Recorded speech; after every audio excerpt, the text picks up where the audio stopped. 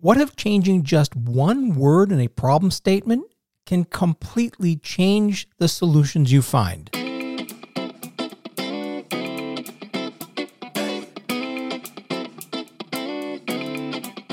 Welcome to Invisible Solutions. I'm your host, Steven Shapiro. Each week, we tackle your most complex problems using the lenses from my book, Invisible Solutions. If you need the lenses, go to getthelenses.com. With that, let's get started with today's episode. And I love this concept of changing just one word. When we ask questions, when we're solving problems, we don't give enough power to the language that we use. But we can change just a single word in a statement and completely change the outcome.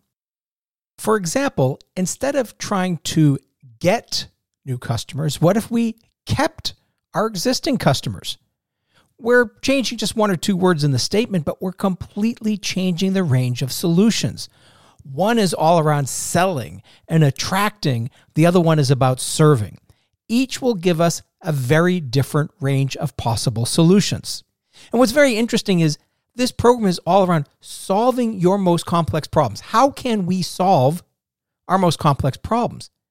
But I want you to consider that changing just even one word in that statement can have a profound impact on the way you think about things. Instead of how can we solve our most complex problems, what if we change it to how can we prevent our most complex problems? One is very reactionary in nature. The other one is very proactive. When we are trying to prevent the problems, we are going to take steps in advance so that we don't have to solve the problem later on. It never happens. So there's so much power in changing just one word. And in Invisible Solutions, we have what we call the substitute lens. The substitute lens is basically a lens where we say we substitute a word, one word, two words, and we get a different outcome. In the very first episode, when I talked about the baggage claim problem, we changed one word then. We went from how can we reduce wait time at baggage claim to how can we improve wait time at the baggage claim. One is about speed, one is about experience. There's power in the words and the language we use. And today's problem that we are going to solve was submitted by a listener, and the question is, how can an association executive help transform a risk-averse board into one that embraces innovation? Now, I would argue that even though the question was specifically about association executives, I would imagine that we could use this to talk about any type of board or any type of organization. As you may have heard in previous episodes, there are lots of lenses that can apply to any particular problem. And one of the pieces of feedback that I received is that maybe using too many lenses is too confusing. So although I could probably name 8 or 9 different lenses that would be very appropriate for this particular problem, I'm only going to focus on 4 today. And in the future, I'm going to try to target 3 lenses and only 3 lenses in each episode. The first lens that feels like it would be very appropriate with this one, and I use this one a lot, and you're going to see that there are some lenses I tend to go to more often than others, is number 7, the result lens. And the result lens is all around what's the outcome. Now, when we use the word innovation, a lot of us seem to think we know what we mean by innovation, and we seem to think we know why we want innovation, but in most cases, it's not clear. So the first thing is to really just get very clear, what do we mean by innovation? What's the goal? What's the outcome? Why do we care? And sometimes even just changing that language will get people to buy in. One of the things I found is when we use the word innovation in an organization, the antibodies kick in. People are going to find the reasons why they don't have time to innovate. And the reason for this is because the brain's primary function is not innovation, it's actually survival. And so whatever we've done in the past, we're going to try to continue to do in the future. So innovation is not a natural act for most people. So if we look at the outcome, why do we care? So let's just take an association, for example. What's the goal of innovation? Is it being able to get more members? In the case of associations, membership is typically important. Or is it fiscal responsibility? Or is it something else? And once we can reframe the problem, instead of using this generic term innovation, which to most people has a negative reaction, a negative feeling, and a lack of clarity, let's use something which is the language that others would use. So the result lens in this case might be membership. It might be money. It might be being able to increase the value of our industry in the eyes of others. So it's really about a goal. Why do we care about innovation? What does innovation make possible? So that's lens number 7. And I often start here, especially when we're dealing with something which is about a means to an end. Innovation is a means to an end. It's not the end game. It's in order to get somewhere else, which is then going to lead us to lens number 15. I started this episode with lens number 15, the substitute lens. Super simple, super powerful. Sometimes changing just one word in the problem statement can help unleash a totally different range of possible solutions. So in this case, the word innovation, let's substitute the word innovation. Now, again, it could be the result, but I actually want to talk about maybe a different process. Because the question, as it was stated, how can an association executive help transform a risk-averse board into one that embraces innovation? So if there's a risk aversion, well, then what we need to do is find some way to mitigate that risk. And so I would substitute the word innovation with maybe into one that embraces experimentation. I love experimentation. We've become so fascinated with failure. It's like in the world of innovation, if we're not failing, we're doing something wrong. Well, I don't think that's really the case. I think we've over-glorified failure. I don't think we want to be failing. And I think that's why so many people don't like innovation, is they equate it with failing. They equate it with being inefficient. They equate it with spending time and money on something that might not produce value. But experimentation can be very low cost and very low risk when done right. I found some of the most successful organizations, in fact, are organizations that are built around this mindset of experimentation. And you give people seed money, small amounts of money, to be able to do a quick test of an idea. And it could be $20. It doesn't have to be a lot of money, but something small to at least get them thinking and stimulating their thought process as it relates to the problem. So maybe we don't want to create an organization that embraces innovation.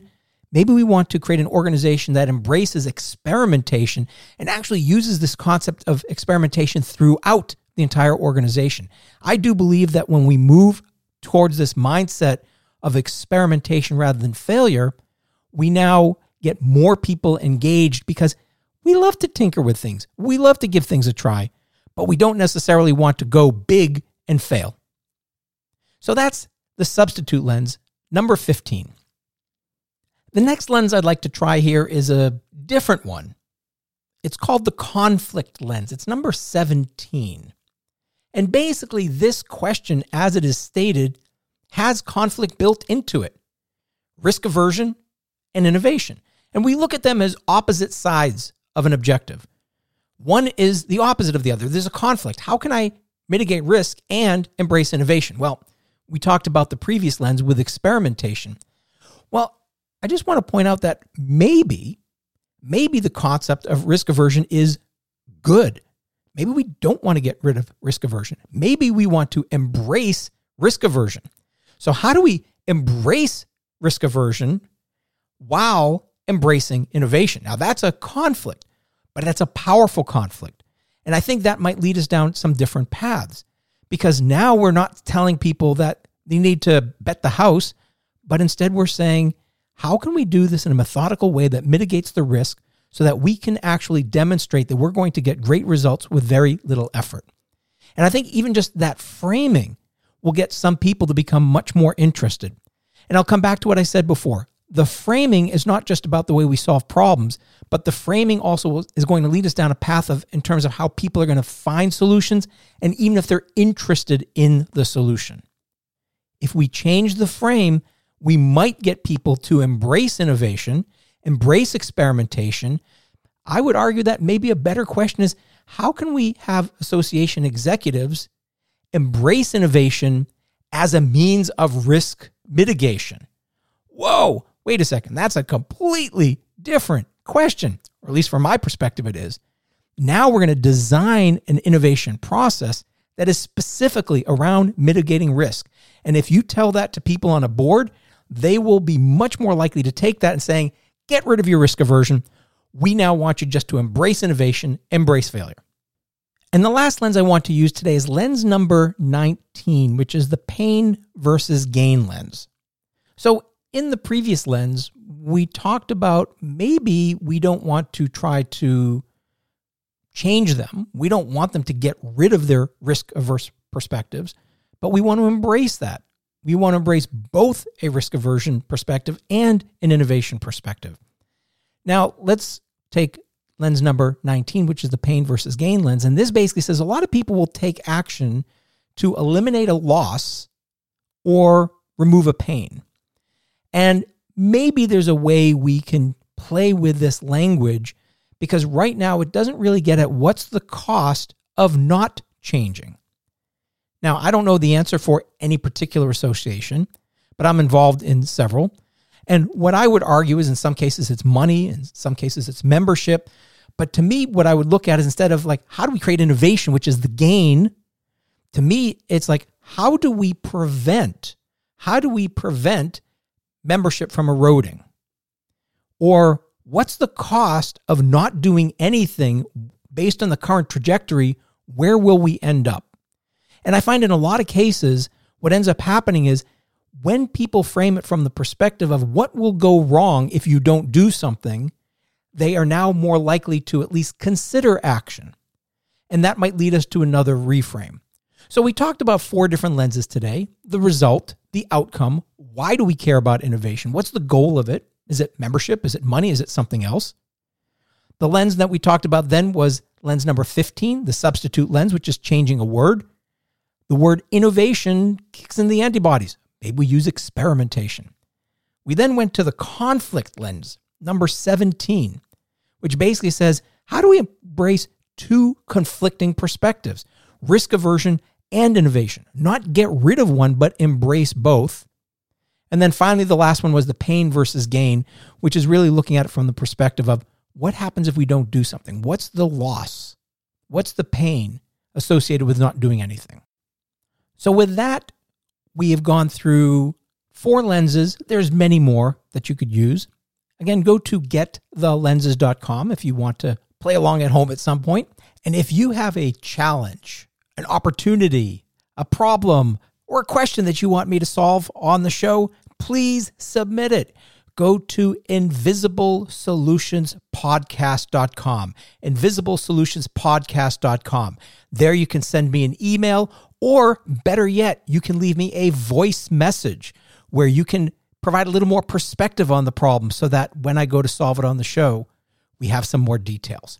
So with that, we are done with another episode of Invisible Solutions. I look forward to being with you next week. Happy problem solving.